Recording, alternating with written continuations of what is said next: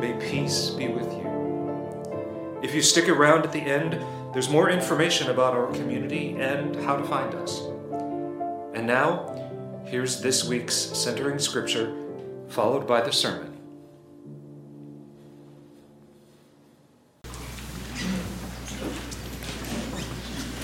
Our scripture is from Genesis, chapter 1, verses 1 through 5.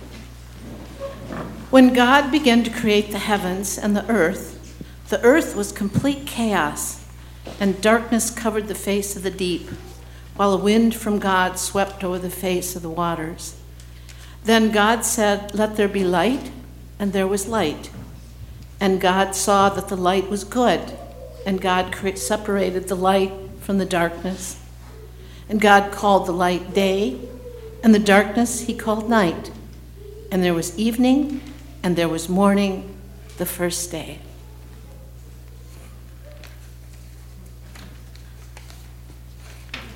This is a poem by Key Miller called The Book of Genesis that Brennan selected for me to read. Suppose there was a book full only of the word let, from whose clipped sound all things began, fir and firmament, feather, the first whale. And suppose we could scroll through its pages every day to find and pronounce a let meant only for us. We would stumble through the streets with open books, eyes crossed from too much reading. We would speak in auto-rhyme. The world would echo itself, and still we'd continue in rounds, saying let and let and let, until even silent dreams had been allowed.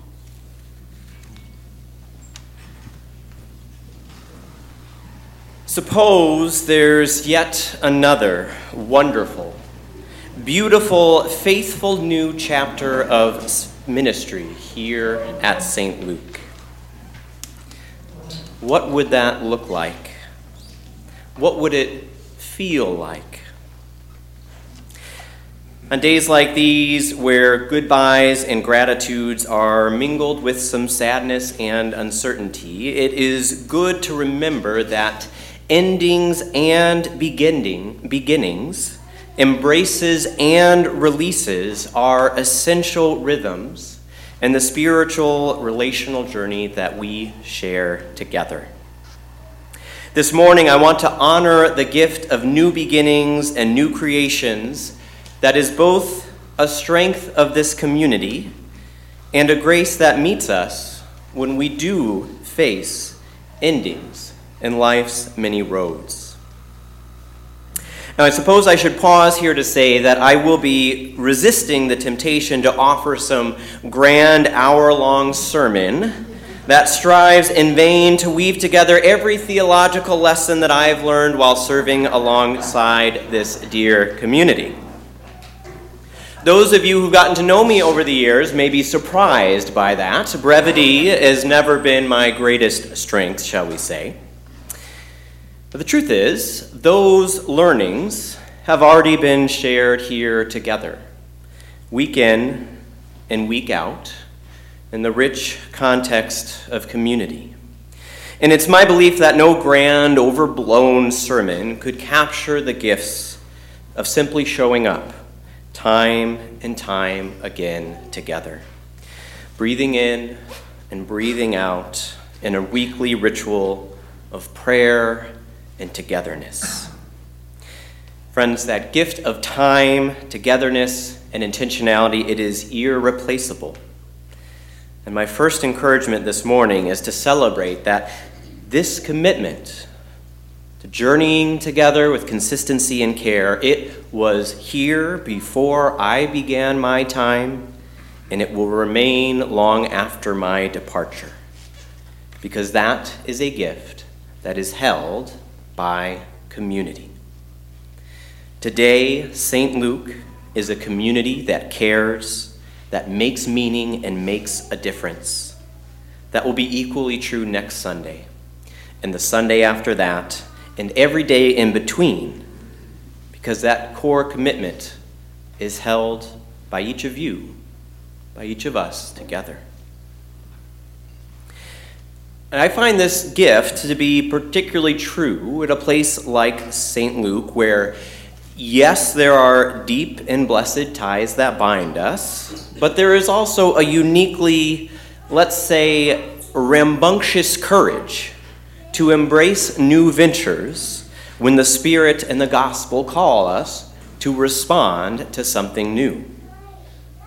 And so more than anything, here on my final Sunday, here amidst a day of many goodbyes, I want to celebrate the courageous embrace of new beginnings that both drew me here and I believe will lead this community forward into your own next chapter of mission and ministry.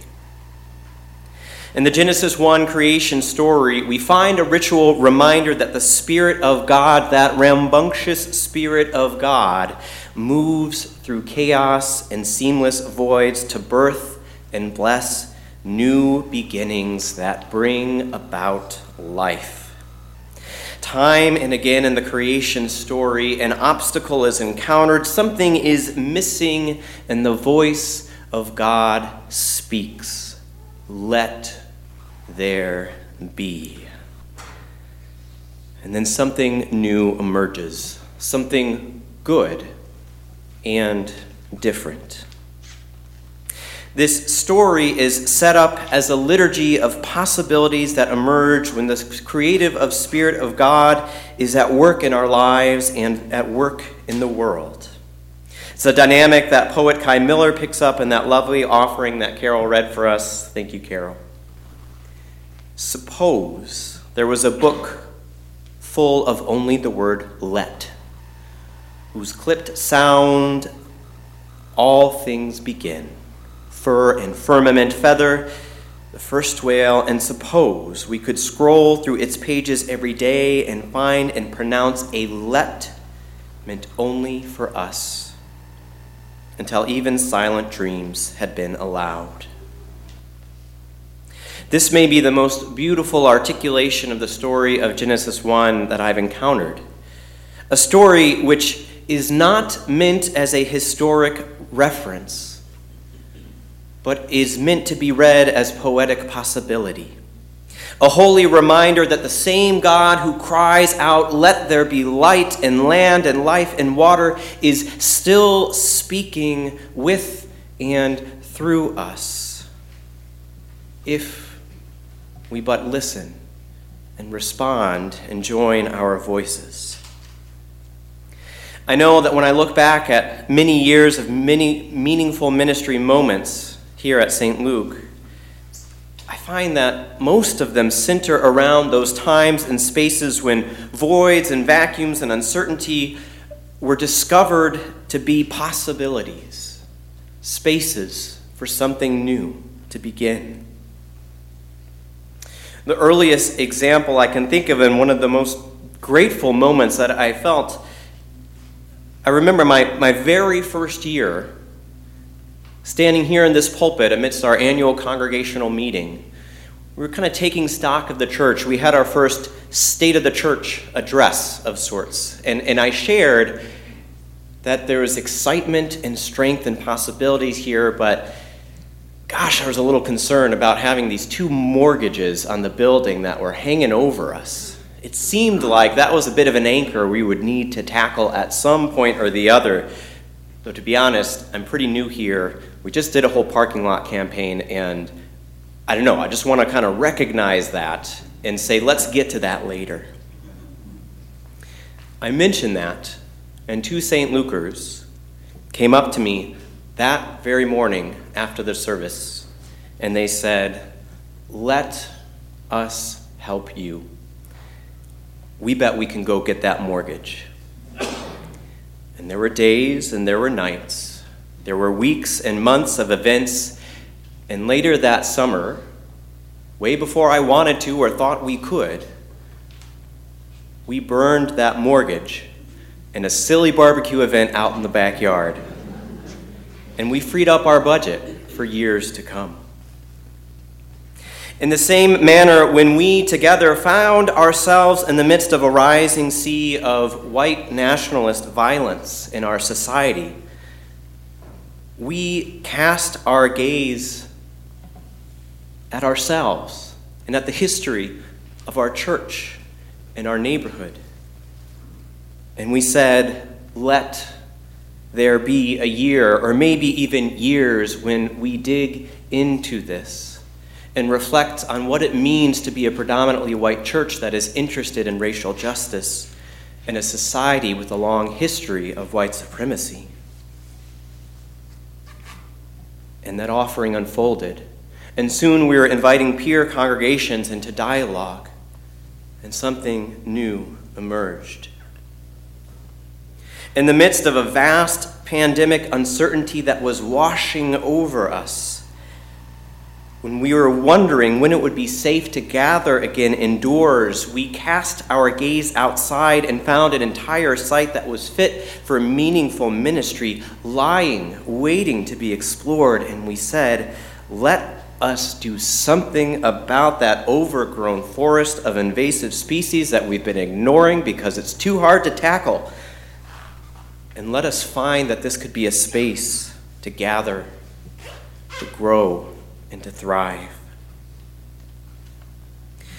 And in the midst of worship planning, whenever our staff and lay leaders find ourselves facing language in our hymns and our songs and liturgy that fails to meet the needs of the day or that fails to meet the demands of inclusivity, our creative community and staff have time and time again said, let us create something new. And friends, I can't tell you what a gift it is to be in a community that embraces and believes that sacred songs and stories are still worth writing and sharing today. And as we learn from those earliest days of the pandemic, sometimes the most faithful thing that we can do is to let down our load, let some things go, and simply care for each other. Friends, this ending, like every ending, also comes with new beginnings. There are new let there be's that are waiting to emerge here in our midst. That was true before I arrived. It will be true long after my departure, because this is a community that embraces the creative and courageous Spirit of God. We are a people who join in the dancing, moving of God's Spirit, even as it hovers over chaos and voids. We echo with our energy, our hands, our advocacy, our resources, that same Spirit that cries out, let there be. Let there be, let there be. Time and again, the bold, creative, courageous Spirit of God moves, and something emerges. I have seen, I have heard, I have felt, I have had tasted the same thing here. Whenever new challenges and injustices arrive, the Spirit of St. Luke says, let there be. Let there be. Let there be, and let it begin with me. And let it begin with us, and let it begin with this first next step, even if we are unsure of how to get where we want to go. Let us begin. That is what this congregation has shown me, has taught me, has shared with me, and is what I believe you will all continue to do, in part because you just can't resist it.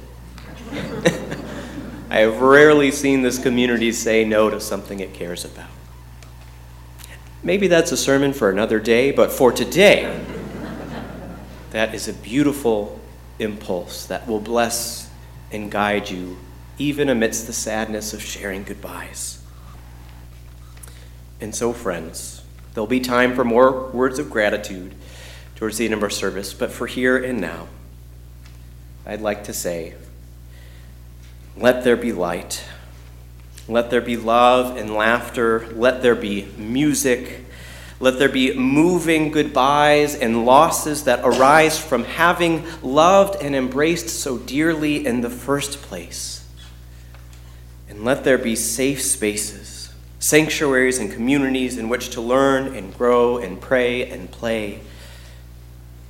For so shall you and so shall we continue to let God's Spirit move. David.